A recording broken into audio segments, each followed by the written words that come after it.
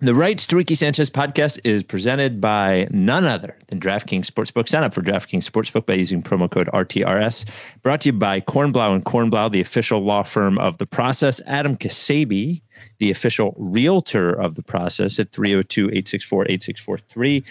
And Stateside Urban Craft Vodka, the official sponsor of the Corner 3 newsletter with Zoe, statesidevodka.com. On the show today, boy, it really just does seem like it is the final bunch of games in the regular season, as a win over the Mavericks just couldn't have looked worse for most of the game.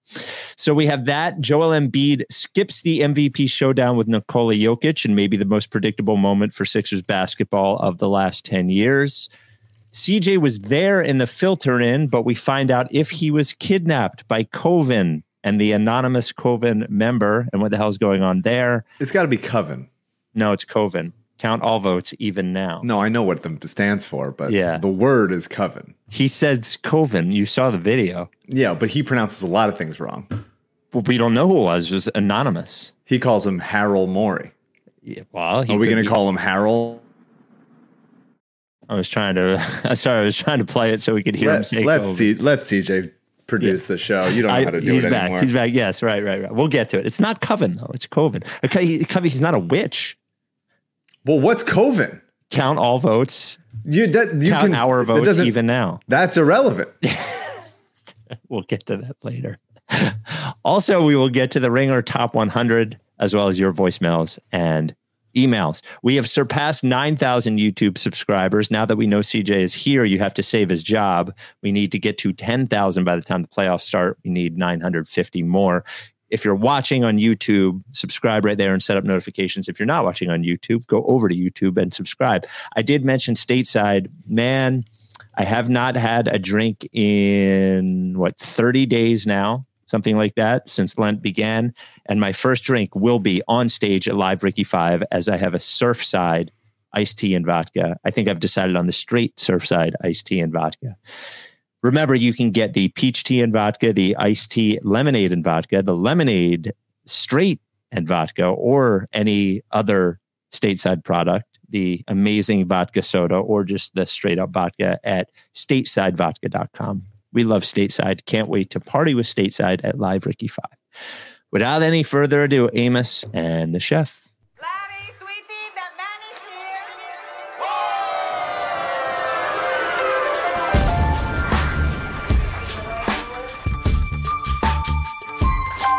Say the name. I say the name. I say the name.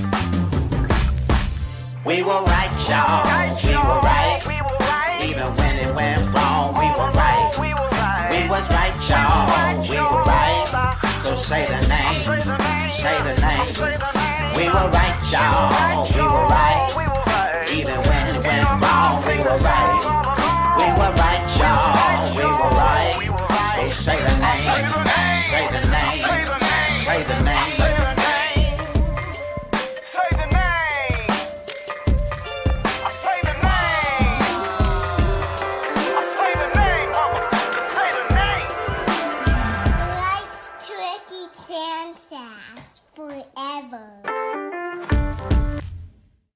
Welcome to the Right to Ricky Sanchez podcast. I'm Spike Eskin, along with a guy who has the audacity to tell terrorist groups how to pronounce their names. That is one Mike Levin. Yeah. Mm-hmm. Yes. The Sixers are playing. We are doing some sort of skit. Well, the skit's better than the basketball right this very second. Yeah, the basketball was pretty rough. Yeah. For most of the game. I did write down when was the last time the Sixers contested a shot at one point. And Doc keeps just going his own thinking, hey, what's worse than a guy not covering his guy? And it's everybody not covering anybody is the answer. It's a soft zone. There's no energy. There's no limbs. They're standing where they're just like standing in the area that they know they're supposed to stand. Like this team as currently constructed, like should not be in a zone. I understand like giving Embiid the occasional rest thing, whatever, but it's not going to be a success against good shooting teams, which they keep playing good shooting teams. Like they're going to get easy shots. It's not hard to do in the modern NBA to get good easy shots from 3 out of a zone. Anyway, yeah, Embiid and Harden are back. They didn't look good. No. Not in the first half, especially. I thought Harden started distributing better in the second half, but yeah, concerned about his burst. Concerned about a lack of lift on his threes. All season long was like, that's so good. That's such a nice thing to see. Like he's got good touch and arc and just like feeling bouncy from there. And it doesn't feel like as good there, but I did think he bounced back in the second half, distributed well. And I like that he sealed the game with a steal on Luka. I thought that was nice. And yeah, Embiid, did you think he looked okay? I don't know. I can't tell whether he is... He looked annoyed at first, for sure, like morose and annoyed. Yes, he looked morose. They looked out of sorts. Yeah.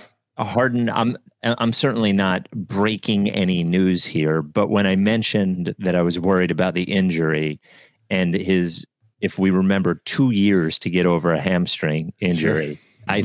Literally 2 years to get over a hamstring injury. I'm watching it with a very keen and worried eye. Now, someone did mention to me that he looked fucking terrible when he came back from injury earlier this year. Sure. Which is true. In that first game back, I think it was against the Rockets, right? So I guess that's possible. He could be like Embiid, time off and just, eats and hangs out and gets bad. But I didn't think... I agree with you that Harden looked better in the second half, but did you notice this little thing he was doing? Maybe he does this all the time and I was just watching for it. But he was doing this thing on pick and rolls where he was like, when he was going by Embiid, he was like throwing the ball out in front of him, almost to like cheat because he wasn't getting there quick enough. So he was turning the corner and sort of like throwing the ball out and catching up to it. And it made me really worried. Embiid, I don't know. He didn't look great, but I also didn't think he looked bad. I just thought he looked like he was mailing in the game. Yeah, until the second half or later in the fourth quarter when he had a really nice block on Luka at the end. Him being able to do that without fouling is very special. And I do think refs give him the benefit of the doubt because he is such a good defensive player that they don't typically call fouls on him for contesting those shots that they call on other guys. Yep. He's earned that respect for sure. I don't think he had a jumper in the first half, or at least I don't remember one. It seemed like the jumper started becoming a weapon more in the second half. My favorite play was Embiid has the ball in the post. They're in a zone. Luka comes from his blind side, strips him. Embiid wrestles the ball back, which, if you listen to the podcast for a long time, I've been always very vocal about the fact that Embiid's hands are more weak than the rest of his body. He is not strong with the ball. But for him to wrestle the ball back from him, take a quick shot to beat the shot clock, he misses the shot, but Melton goes hard after the offensive rebound, and then he draws a loose ball foul because of it. I thought that was just a good, a play that the Sixers would happen on the other side against Miami or something when they just get out toughed and out hustled for a play. And it was nice for an almost good play to happen. It was nice that we benefited from that and Embiid played a part in that. Yeah. I mean, I really like the Harden Embiid transition play that ended in the no dribble Euro dunk. Finger roll from Joel. I thought that was very nice. What dunk am I thinking of? Maybe that was just a normal he also had the dunk. That was nice. Yeah. But yeah, I mean, we're back on Jared Vanderbilt looked. Jalen McDaniels. Sorry, it's been Jalen McDaniels. I'm sorry, it's been a night. Jalen McDaniels had maybe the worst game of any Sixer this year. I think tonight he blew lobs from both Harden and Embiid. Yep. Which I thought was pretty special. Niang had his moments both ways. I swear every time he misses a three, I don't say this. I don't think George Niang listens to the pod, but when he misses a three, I want to punch him in the stomach, kind of like, because I get so irritated with him when he misses a three. That foul at the end of the first quarter, was it the end of the first quarter? Right. That was bad. Yeah. Really bad, Really bad. Really stupid stuff. The Melton Tobias Harris fast break was our intro video should just be that for over and over again for 1 minute and 3 seconds. It was one of the worst things I've ever seen. Two guys who are both have their transition issues, finishing issue. Tobias doesn't have trouble finishing himself, but when he is involved in some sort of pair in any transition opportunity, his brain, the wires of his brain catch fire. And it's tough because I'm seeing that play happen. Melton, like, okay, at least he's either going to get this layup himself or we're going to get a dunk from Tobias. Like, I'm excited about the idea of like, okay, here's another dunk. We're going to sort of chip this away at our career high for old Toby. And he just, it's both of them. It's torture. They don't know how to do it. No. Going back to a couple of things, Niang. Sorry. He had the offense was terrible for the first while until really Niang hit a couple threes to get the crowd into it, to get the offense going at all. He finished 4 of 7. When he hits threes, he's a huge asset to this team. So much gravity, gets it off so quick, like has the most touch on threes. Like it's very helpful. But man, some really stupid stuff on the defensive end. He is, both him and PJ are like the worst off-ball defenders in the league. Like, Niang had 2 strips, one on Luka, one on Kyrie, which is very impressive. And he just needs to do that kind of stuff. He needs to use his good hands. Like, his hands are the quickest part about him. Nothing else. His hands and his release. Nothing else about him is quick whatsoever. So he needs to have those kinds of plays to just like survive out there. PJ, man, he had like a steel gift wrap for him. Later, he fell over instead of getting it. He did have a nice tough layup. He had a layup. Yeah. Let's applaud for the layup. Yeah. I'm in this basketball game with a number of some percentage of people. Sorry. Yeah. Some percentage of people in this game are like old comedy writers, like in their 50s and 60s, and they like cover each other, and like you got like each team gets 2 of them, and you just like deal with it. And like, I know this guy Fred, who I love. You can't give Fred the ball unless he's in like these 2 small areas of the court, or it's just not going to work out. And it's like PJ is like that, and he's PJ on the other end is like Randy, who is always over helping, leaving his man to just sort of like wander, but he's not helping in a helpful way. He's just helping to just be there and leave his man wide open. PJ tags Kleba, which is really not even a rolling Maxi Kleba. It was really just like hugged him, really just gave him like a hug. Luka swung it to Hardaway in the corner, and PJ was just like, I'm not even gonna try to go out there. And it's like, what are you doing? Just don't leave your guy so often. He leaves his guy so often. And if he just stayed attached to one guy, then I would be like, okay, he's not gonna help, he's not gonna do stuff, but he's at least gonna like make sure that his guy doesn't, every time that his guy touches the ball, he's gonna have to work to score. But he just like has this other idea of himself that he's not extremely slow and have short arms, and he can cover the whole court at once, and he just can't. He has the lowest steal rate of his career. He's missing all of his threes from his spot. It's brutal. When PJ misses those shots, I don't distrust him in the playoffs. Yeah, I really don't. But like, he's been so bad for so much of the year. Not all of the year, but for much of the year, he's been horrendous. And it's like, when the team looks bad, it's so easy to go to, well, this fucking guy doing nothing and generating offense for the other team, simply him and Niang, simply by just leaving their guy wide open. And it's really, it is torture. It's torture to watch. Actually, appropriate time. We got this a PJ Tucker voicemail, 833 Lickface, not from PJ Tucker. Hey guys, Seth from Bethesda here. Sorry CJ got kidnapped, but it will make it easier to fire him. So you got that going for you. I just wanted to let you know that my entire emotional well-being is riding on PJ Tucker at this point. We brought him in here for the playoffs, but right now he is the first domino. He misses 2 3-pointers. We lose to the Warriors. Embiid plays the next day. We get blown out by the Suns. Then Embiid doesn't play against the Nuggets last night. He is the sole human being to blame. You know Harden's going to show up in the Harden-y way. You know Embiid is going to play. You know he's probably going to get hurt at some point, but fight his way through. PJ Tucker needs to be the X factor. And if he doesn't, I will never forgive him for not being able to make a wide open jump shot ever. Ever. It all rides on PJ Tucker, which is exactly what you want. I don't agree with that. That it all rides on him. I just need him to do a little bit more because it's just like the idea of having four guys on the court that on offense that can do anything and one guy that like is just gonna, be Fred. I love Fred. I love him. And he said he's going to listen to this podcast at some point, and I hope he doesn't listen to this one. I don't want him to feel bad, but like if he doesn't get the ball in the corner, Fred seems like you're trying to. He's not going to do anything with it. It's just like, and there's not a shot clock in my game. If the shot clock would be going off constantly, it'd be a 90-second shot clock.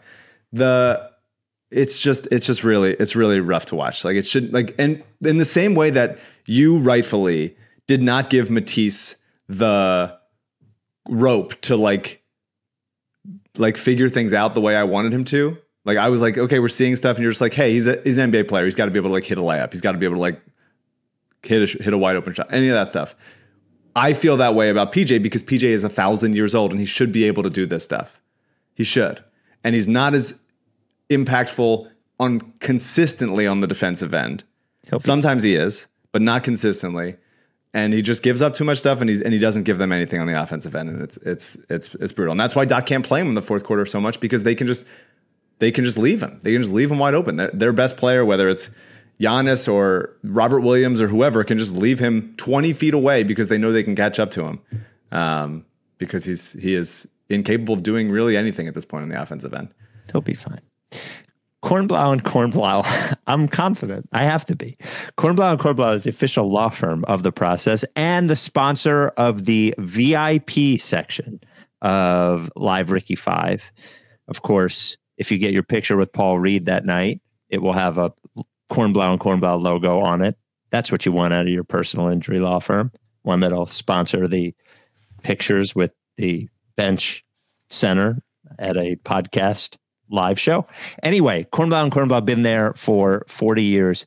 I heard a commercial the other day for a personal injury law firm in Philadelphia, and they were bragging about how big they were. And I just thought to myself, how is that a benefit for me? That at your law firm, there are tons and tons and tons of lawyers. What I want is personal service if I'm going to personal injury law firm. And that is what Kornblau and Kornblau provides you. That's why they have some of the biggest medical malpractice results in all of Southeastern PA. And it's not just medical malpractice, it's any personal injury, injured at work, car accident, slip and fall, whatever it is. But while the other ones you hear about are bragging about how big they are, I'm going to brag about how personal Kornblau and Kornblau is. When you call, when you email, you get the person we're talking about. You don't get a referral service. You don't get a switchboard. You will get a Kornblau. And he has been so good to so many of our listeners who have other legal questions and need some advice. If you need some advice, if you're injured, don't be a hero. Reach out to Kornblau and Kornblau. Doesn't cost you anything. 215-576-7200. Ask for Adam or email kornblau@kornblauandkornblau.com. That is KORNBLAU. If you don't know how to spell it, check the VIP picture from Live Ricky 5. Kornblau and Kornblau, the official law firm of the process. Maxey. Can I express one little worry I'm having about Maxey? Maxey seems, and maybe I'm just not used to it, and I still like, I watch him hitting the threes, and I still don't believe it all the time. It feels like he's not getting to the rim as much as I would like him to, and sort of like falling in love with the step back to the side jumper. And I feel like if he would just go to the rim a little bit more, those shots would all come together a little bit more. It feels like he's falling in love with the jumper a little bit. Well, I think that's the reason why Maxey is. If Maxey was 6'6", he could potentially be the best player in the league.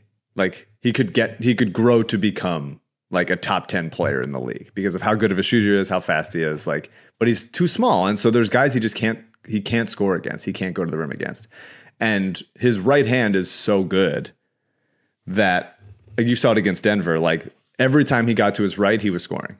Mm-hmm. He brought them back in the game because it was just like him going right. He was 10 of 15 on twos in the Denver game. It was just like truly unstoppable. To mention, I had the Denver feed for that game, and they just kept bringing it up. The broadcast was like, "You make him go left, like he's gonna probably have to like pivot and do a turnaround. And he can hit that, and for a little guy especially, like he's really good in the lane there. But yeah, he's just not big enough to and he's not as confident with his left either, with dribbling with the left or finishing with the left as he is with the right. But yeah, I thought in the beginning of this one, it was noticeable how much he was deferring. And I think that's a symptom or an indication of like, well, Harden and Embiid are back. Obviously he's going to be spreading the floor a little bit more, and his role's going to change, but they do need, especially when both of those guys are playing sluggishly. I wish there was like a way for them to just convey, hey, both of us are going to be like sort of cranky out there tonight. Yeah. So it's all you, man. And so eventually he got going and had a bunch of nice plays, and he really is just a special shooter. And I love how money he is from the corner. And I love when Harden just knows Maxi's streaking and Harden gets a rebound and just sort of like Kevin Love chest passes it deep, and Maxi's just going to run under it and catch it for a layup. It's awesome. Yeah. It's a fun play. I thought his defense in the first half was pretty bad, but then he worked really hard on Kyrie in the second, and that was noticeable and made it hard for him. And Kyrie didn't burn him as much as they did in the first half. And then cardinal sin. I bet he's getting talked to about this in the locker room. B-ball screens for Maxi. B-ball rolls. B-ball calls for it. Maxi passes it to him. And then he drops it and falls. No, he finished. It was a layup. He got a layup out of it. But Harden's going to pull him aside for that one because, as everybody knows, you can't give when B-ball calls for it. You can't give him the ball. That's a rule. That's the real point guards will know that you can't pass it to an open B-ball, Paul. No, I loved it. Speaking of B-ball, Paul, what's the one? Harden was the one that passed it to him when he dropped it in the lane. Yeah. Okay. I thought it was, obviously the Denver game was an excellent B-ball Paul game. It didn't bother me as much as it bothered other people that Dedmon started. If they like B-ball just coming off the bench, like to play with the same groups. Rhythmically, I think that's totally fine. The idea that I didn't love, like, we're going to go small for a little bit because like they're just an incapable, they cannot rebound. They're a team that cannot rebound and cannot protect the rim without Embiid or B-ball Paul out there. And they obviously got decimated in a small ball lineup with PJ out there. PJ, who in 23 minutes against Denver had 0 statistics. But B-ball was awesome. 7 of 7 from the field, 16 points, 9 rebounds, a +5 against Denver, which is big. And I thought he was great tonight. Not as big. I loved B-ball tonight. I love his offensive rebounds. He was awesome. He screamed at a ref. He screamed a ref when he got the call. The call, beautiful, exactly what you're supposed to do. He did get hit in the head on the first miss. That's why he missed it. But yeah, he has so much energy. He pokes the ball out. He comes away with offensive rebounds. He has been like against all of his instincts, kicking it out after an offensive rebound instead of like, I'm going to now break my man down. Yeah, he hates it. The steam is coming out of his ears because he hates it so much. But I think it's solid and helpful. And he's just always going to give you multiple possessions. And like, that's a big deal. Like, it's not something that should be just like, oh, well, whatever. Like he gets offensive rebounds, but fine. Like, he makes things happen on the offensive end, even though he's not super skilled. He did hit a jumper against Denver. He missed one tonight. It's just, he's the offensive rebounding on one end and some finishing level. He's got to get better hands. His hands are a little bit stiff sometimes. But then defense being able to play drop with him because he can protect the rim and also switch. Like, he was covering Kyrie, he was covering Luka. Like, they're going to hit shots. They're excellent offensive players. He did a good job on those guys, though. He did a great job on them, and he's going to force them into taking tough, contested, oftentimes step back, fade away jumpers, and that's a win. If you do that against those guys, that is a win. And he did, and you don't need to help out onto him. And whoever is telling anybody, whether it's Dan Burke or what's his name? The former Sacramento coach. Yeager? Dave Yeager or Sam Cassell or Doc or anybody, Dwayne Jones, anybody, whoever's telling somebody to help Paul on an island. No, leave Paul on the island. Paul loves the island. Yeah. He's from the island of Orlando and he should be allowed to live there as long as he wants. Don't help. He's awesome. He was huge tonight. And like, that's a quintessential B-ball Paul game. We talk about him a lot because the Sixers backup center has been an issue for a while, but 15 minutes, he's not going to play that much in the playoffs. One foul. Everybody always says he fouls too much. He doesn't. And even if he does, it doesn't matter because he's going to play 10 to 15 minutes in the playoffs max. 5 points, 5 rebounds, 3 offensive rebounds, steal and a block, -2. Great. That's all we ask for. He's great. Leave him in. Doc, don't get any fucking ideas. I hate it. I hate Doc.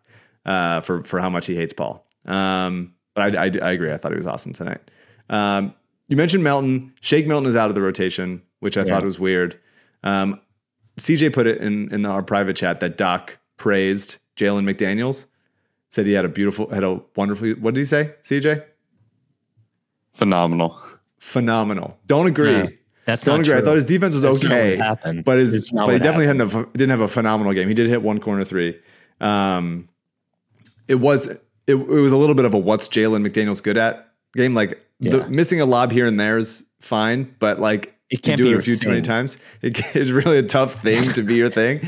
Like Glenn Robinson III was like his lack of availability and just never showing up was his thing. Anyway, I thought it was weird. I think Shake's a good player. He's had a couple bad games. I wish his release was quicker. But like he's a guy that's like when Niang is a liability on one end and PJ Tucker is a liability on the other end. And if Melton is not playing well, like Shake is a guy that like can be at least a slightly above average player on both ends. Not an excellent defensive player, but has at least is long and can guard up sometimes. And so I think it's weird that he's out of the rotation, even though he's not a perfect fit as far as like a quick catch and shoot guy. But yeah, Melton, 5 huge threes tonight. Like I didn't think any of them were going in. But he was 5 of 6 from deep. Those were massive. He was a plus 16 that led the team. Yeah, I thought that was good. We didn't talk about Tobias yet. It was sort of it's a Tobias game, man. Yeah. It was a Tobias game. Every like 8 or 9 plays, the team remembers like, oh fuck, he is here. Right. Yeah. We should let him touch the ball. We should let him. It's like they have like a conversation, be like, hey, Tobias, here you go, man. Do your thing. I thought his defense was pretty good. Tobias tonight, at least individual, one-on-one. I think he's fine. Again, like another guy that I don't want helping off of anybody. But I think when it's one-on-one, he's like fine enough. He had a really nice baby hook over Luka when the Mavs were in rotation late.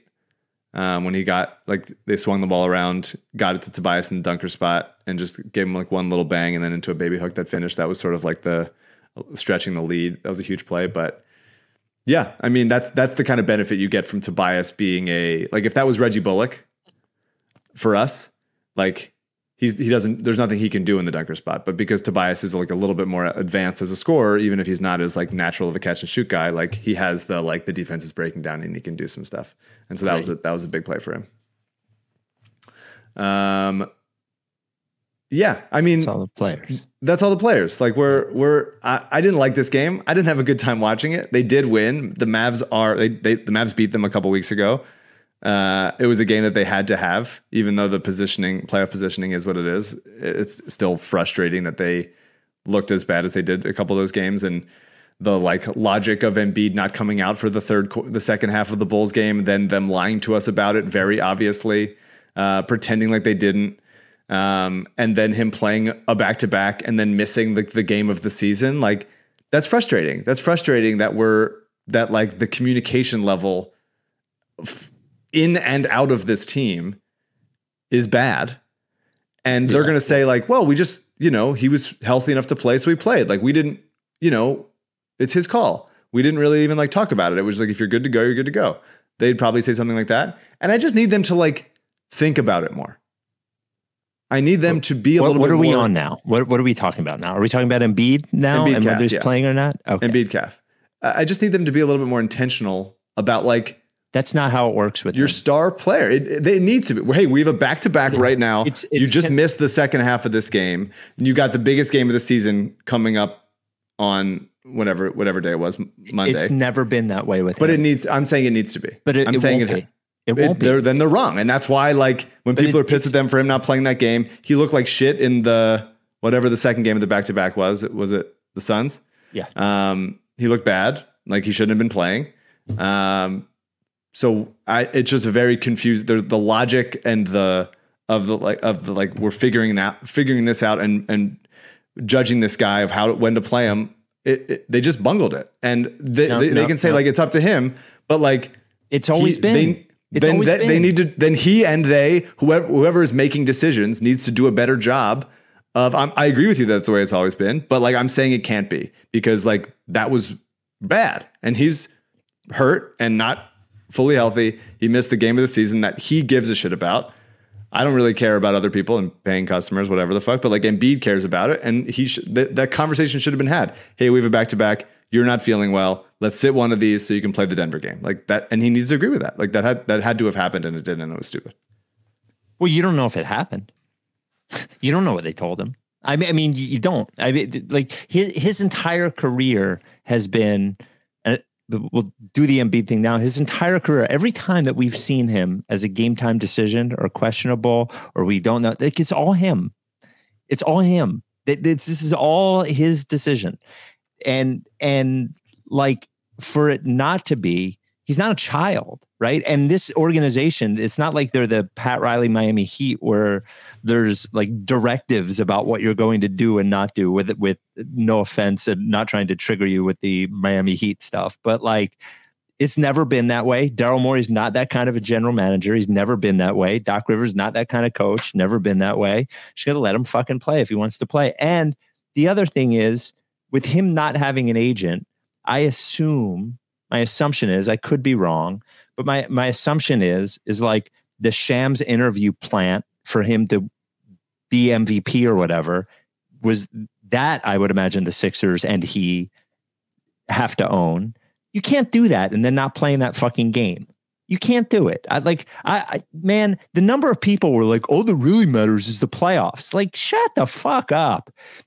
Of course you want them to play in the playoffs, but you can't do an interview where you say how healthy you are, and that's the difference between this season and every season. Basically call out for Nikola Jokic for not being good at defense, and then basically call them out for winning MVPs and not winning anything, and then not play against Jokic and expect that that's not going to be held against you.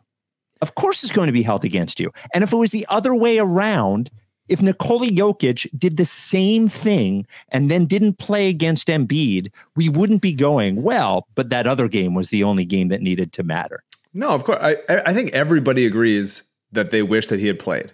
And so not just that I wish, like it's more than that. Like it's that's why to me it's if you know that there's a big article coming out with one of the biggest Shams, whatever Shams' title is, like he missed the whole second half of the Bulls game.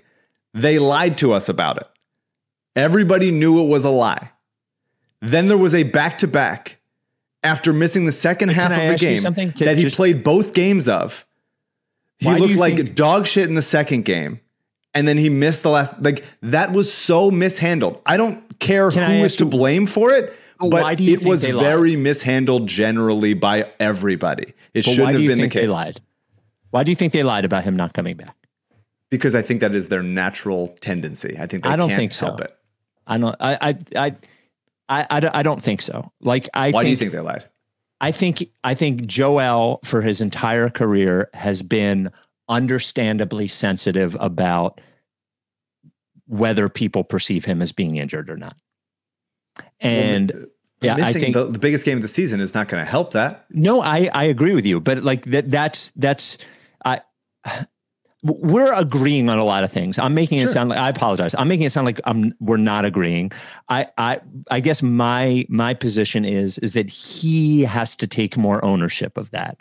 Like truly at the end of this in the NBA, if you're a star player, the best player on the team, and you say I'm playing, then they'll just fucking let you play. The same way that you say, if I'm not playing, that we would appreciate an organization saying, "Hey, you don't feel good. They're not going to force him to play if he doesn't want to."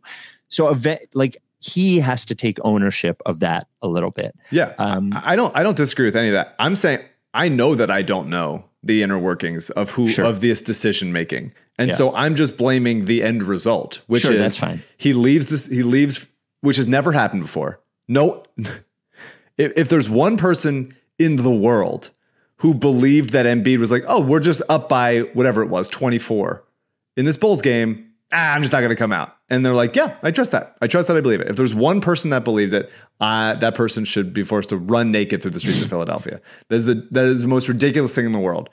So he's too hurt to come out in the second half of the Bulls game. Maybe he would have played if it was a big game. He was already there, whatever. But he was too hurt to come out to play. Then they should go, okay, we have a back-to-back, and then we have the Denver game. You should play one of these games because you know you want to play with the Denver game. Who knows when that Shams interview took place, but we know it's going to drop the morning of the Denver game. The result has to be I'm playing in this Denver game. And for it to not happen, it's just like, it's an indictment on everybody. And yeah, if you want to blame Embiid for it mostly, that I'm fine with that. But like everybody needs to be a part of that decision making because yes, the playoffs matter the most, but also this other stuff matters. It matters to Joel. Someone should have gotten in his, I don't know how that gets missed. I just don't understand. Like I'm a guy that I love a plan. I need a plan. I can't just be like, we'll feel it out. Like it'll be fine, whatever. Because the end result was like, that was dog shit. Like that was a dog shit end result. To play both games of a back-to-back, to lose both games of the back-to-back, to look like shit in the second end of it, and to not play the Denver game. It's an embarrassing, like a professional organization and Embiid, whether with an agent or with a more holistic view of things, whatever, that wouldn't happen. That would not happen in a better run situation. It shouldn't have. I would agree. The only thing that I would keep expressing is that I think he has to take more ownership of that. I'm fine with that. Because eventually they're gonna listen to whatever he has to say in that situation. They're at the end of the day they're going to default to it. And the excuse I will not allow them, even though I understand the reasoning, is because I think Kyle Neubeck said this. He's like, well, the big problem was they lost that Golden State game. And if they had won the Golden State game, then they could, but they didn't. They didn't win the Golden State game. They lost the Golden State game. So if you're going to punt a game, I think we all look at it in retrospect and say that the Phoenix game is the game that you punt and the Giant MVP game. And by the way, he cares about the MVP. Obviously, he cares about that game. And so do we, and so do the fans. And the fans care. There's nothing too. bad about wanting to win the biggest individual trophy in the sport. Yes. For all of us who yell about it and argue about it and all that kind of shit. And it would be matters. It's more than that. Obviously, the Sixers winning a championship is the ultimate goal, but and the ultimate game. But it's not the ultimate game. Otherwise, they wouldn't play it again next year. Yeah. But it is validating for the kind of fan that we are and listen to the podcast and have been around since the fucking beginning of the process, for the guy who didn't play 2 years, who they said be patient for, who the process essentially was named after, and then he took the name for himself. For that guy to win an MVP would be a big deal. Yes. And it's not just like vanity. Like that would be validating in a very satisfying way, and it would be emotional, and it'd be cool. It will be great. And we want that for him. We want that for us. We want that for everybody that got fired in those intervening years. Not everybody. Some of the people that got fired in the intervening years. Yeah. But yeah, I mean, look, he's a great player. When he turns it on, he's excellent. The defense at the beginning of this game looked horrendous across the board. Love that block on Luka at the end. I love the block on Luka, but the offense looks sluggish too. Like there's like time for it. But like it's just the team is not going to have an answer for how much they need Embiid on defense. Because when he has to lift, you saw it in the Warriors game, but even Dallas did it. When Embiid has to lift and come up and either cover a pick and roll or switch onto like a big that can shoot, Maxi Kleber kind of thing, like they will just back cut us all day long. It's just so many back cuts. The Warriors got a bunch of it. Phoenix got some. Like there's nobody back there to rim protect, which is partially why I'm in favor of the occasional B-ball Paul at the 4. But they just don't communicate on defense. They're slow. They're still pretty unathletic overall. And small, and they're pretty dumb. They just don't talk, and they just help on whoever off of one pass, wide open 3 all the time. And that is ultimately why, even though I said I never said I was back. I did say I was in a different place. Mm-hmm. And with the offense at full strength, I am in a different place. I just have not trusted the defense for a minute this season. And I don't think I'm going to trust it in the playoffs. I think with full effort all the time and focus, we could get there to be better. But I still think like there's not enough cohesion on the defensive end, and there's not enough just like innate talent in 5 guys you could put out there because they're too small, they're too unathletic, or just not very smart. We have something incredibly important to get to as CJ is back. We'll get to that in a second. There was a picture released on the internet today that was terrifying, that is Coven or Coven related. We'll talk about that in a second. Right after we talk about a guy who's going to be very proud that his read is coming right before that segment. It's Adam Kasabi, the official realtor of the process. The thing about buying a home right now, and Adam specializes in the Delaware beaches. His team there at Long and Foster, based out of Long and Foster in Bethany Beach, take care of all of Delaware, all of Maryland. And we'll get to PA, New Jersey, New York, all that kind of other stuff in a second. But the thing that is true everywhere, if you're trying to buy a home, is inventory is very, very low. It's a different issue than a couple of years ago when the market was crazy and prices were going through the roof. Right now, there's just not a lot of homes. And having a realtor who really fucking cares and really knows what he's doing is very, very, very important. Adam, especially beach homes, people want those now. You can work from home 2-3 days a week, whatever the fuck. Who wouldn't want to do that at the Delaware beaches where the property taxes are low? Adam Kasabi, Ksebe, the official realtor of the process. As I mentioned, any Delaware shore location, whether it is Lewis, whether it's Bethany, whether it is Rehoboth, all of the places. You want to buy a home down there, Kasabi is your guy. Buy the house, rent it out for 3/4 of the summer. It'll pay your mortgage for the entire year. Then you have an investment and you have a place where you can go on vacation. Adam Kasabi, Ksebe. And by the way, if you're looking to buy or sell a home in PA, New Jersey, New York, anywhere but Delaware or Maryland, Adam can't do that for you specifically, but he is the one that you're going to call or email because he will find the exact right realtor for your situation. He even interviews them to find that person. When I was looking for a home in New Jersey, he did that for me as well. 302-864-8643, 302-864-8643.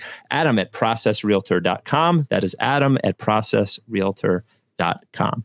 So we were missing CJ on our last pod, and we received a threatening video from an anonymous person of the from the group. Now you have me fucked up. How does he say it? CJ, can you put the video up? It's got to be Coven. Can you put the original video up, CJ, in a second? I don't know if CJ wants to do it. It's a little asking him to do this is a little So close to home. I don't know. Cool. I think CJ. Oh, there we go. Here's the video. This brings me no joy. I am at an undisclosed location, and I am an anonymous member of Coven. There we go. Coven. I know how he pronounces it. I'm saying this person who is suspiciously similar accent to someone who's been on the show a number of times. Tony. Yeah. Pronounces a lot of things wrong. An awful lot of things wrong. Yeah. Just because, as does my dad. Right. And if my dad pronounced something wrong, even if he was a terrorist, I would correct it. Right. And so here I am doing that. So now we don't know who was behind that mask. However, somebody did point out, CJ, could you bring up when I co-hosted, Mike, when you were out, maybe this was a year ago, Amos co-hosted with me. Tony T came up, and there was an exchange between Tony and CJ that was of note. Okay. Who's the fucking hot guy? CJ, you mean? Yeah. CJ, you can pop up, man. I can see you. What's up, man? Yo, come closer. I gotta get my water. I'm a little nervous. Yo, Tony, what have you been up to, man? Partying, man. So we had that, which is certainly of note. And then if you're listening to the pod, this is very important that you see this image that came up. We were fed an image today from an anonymous source on the dark web of this photo right here. It is horrifying. Now, if you're not looking at it, CJ is that's CJ at the bottom. Yeah. CJ is on the floor. CJ, I don't know if you can make in a that kinetic shirt too. That's bigger. tough. Yeah. CJ is blindfolded on the floor of a dirty bathroom. Looks like from Saw. I like the tile though. Yeah. Then Tony, or not Tony T, and the anonymous member of Coven. You're connecting it. You're making that connection. You're drawing that line. I'm saying that you would have to be crazy to not notice that he looks similar. Mm-hmm. So we got that, and sounds similar. And has been, to my knowledge, in the 10 years of this podcast, the only puppet to be on the podcast. Well, he's a real guy, though. I mean, I guess puppet. I guess you could say he is a puppet. Mm-hmm. So what this anonymous member of Coven wanted was for us to recount the vote of the Process Hall of Fame. The Daryl Morey podcast, when he was president of the Rockets, from the bubble, beat Tony T's song, which is Me and Kyrie, which was a hit that came out. We said, as I said to you on the last pod, we do not negotiate with terrorists. We have never negotiated with terrorists. That has been a long-standing moral ground that we have held. We did not negotiate. However, CJ is back today. You know, it's interesting because CJ, could you pop up for the rest of this? It's a little bit of a conundrum because I do think had Coven not kidnapped CJ, that Coven kidnapping CJ could be inducted to the Process Hall of Fame next year. Right. But because we have a rule in the Hall of Fame that no terrorists can be inducted into the Hall of Fame. Long standing. It's sort of like an Ouroboros. It's like eating itself. Yeah. Of like, well, it would be in there, but it wasn't, but it wouldn't exist if it didn't. So that's a real close call for someone that looks and sounds like Tony T. In his quest to make the Process Hall of Fame, he has essentially banned himself from making the Process Hall of Fame. Right. As of now, as the way it stands now. So, but what we don't have, even though we saw that picture, CJ, could you tell us about assuming you were abducted, how were you treated? How did you get out? How did we end up here? I mean, for the most part, it was pretty foggy. Looking back on the experience, so I'd rather just kind of go on to the next segment. Oh no, that's fine. I do, Mike. I do appreciate you mentioning our Hall of Fame rule, not inducting any terrorist organizations or activities in there. Yeah, I do respect that a lot. So thank you for sticking out for that. Whoa. So you're not going to tell us what happened? Yeah, I'd rather. Well, he's got the blindfold on the whole time.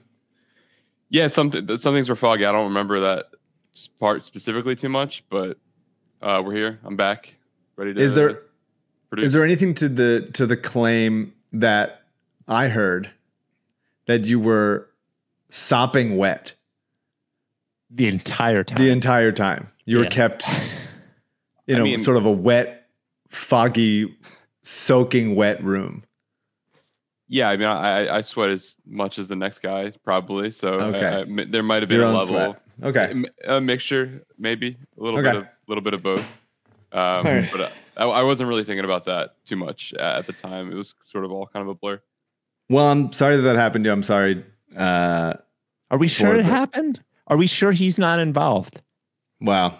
They're in on it together? I'm just saying to he get won't what? even, he won't even fucking talk about it. CJ, who'd you vote for the Process Hall of Fame? Yeah. Yeah, I don't vote and tell. You don't vote and tell. No, I keep my votes to myself. Wow. Specifically for I need to submit a FOIA request for CJ's voting record. I'm going to contact the Dem Govs. I was going to say, no. check IP addresses, but I don't know how to do that. I don't know if you could even do that. I should have threatened you. Interesting. Well, I'm sorry that it happened. Yeah. Either to you or by you. And I'm sorry to the listeners that have left. 52 minutes in. We're good. Yeah. Yeah, we're actually doing quite well. All right. A couple of emails and voicemails before we get out of there. The Coven thing is not wrapped up yet. Obviously, if someone's going to kidnap our producer to adjust something on the podcast, we're going to prosecute to the fullest extent of the law. So I will not rest until we find out what the hell happened to CJ.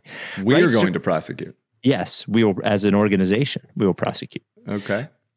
Writes Ricky Sanchez at gmail.com. This comes from Isaac.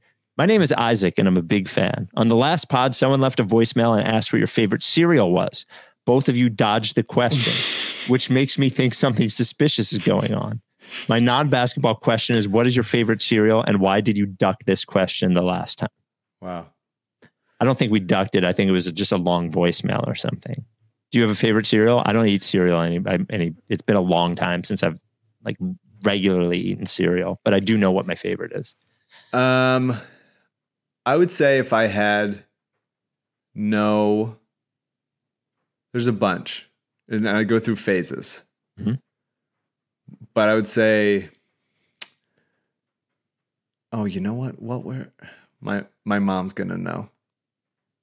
I really liked Alphabets as a kid. Alphabets, that's right. Yeah, they're good. I really liked Alphabets as a kid. I had a lot of that. I also liked a Smacks. Honey Smacks. Yep. Which I think they changed the name from Honey Smacks to something else. Well, there was Golden Grams. Those are separate. No, Golden Grams are my favorite. Yeah. And there's one other one that I can't remember what I liked, but I haven't had those. I haven't had those in a while. I actually love Frosted Mini Wheats too. Yeah, those are good.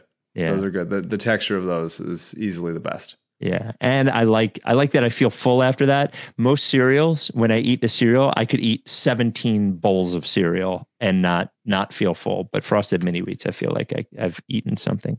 Yeah. I will say those when those get too sopping wet, we're in like CJ. They become very tasteless and bad. Especially when they're sopping wet with their own sweat. Mm-hmm. 833 lick face. They don't put that on the box. No.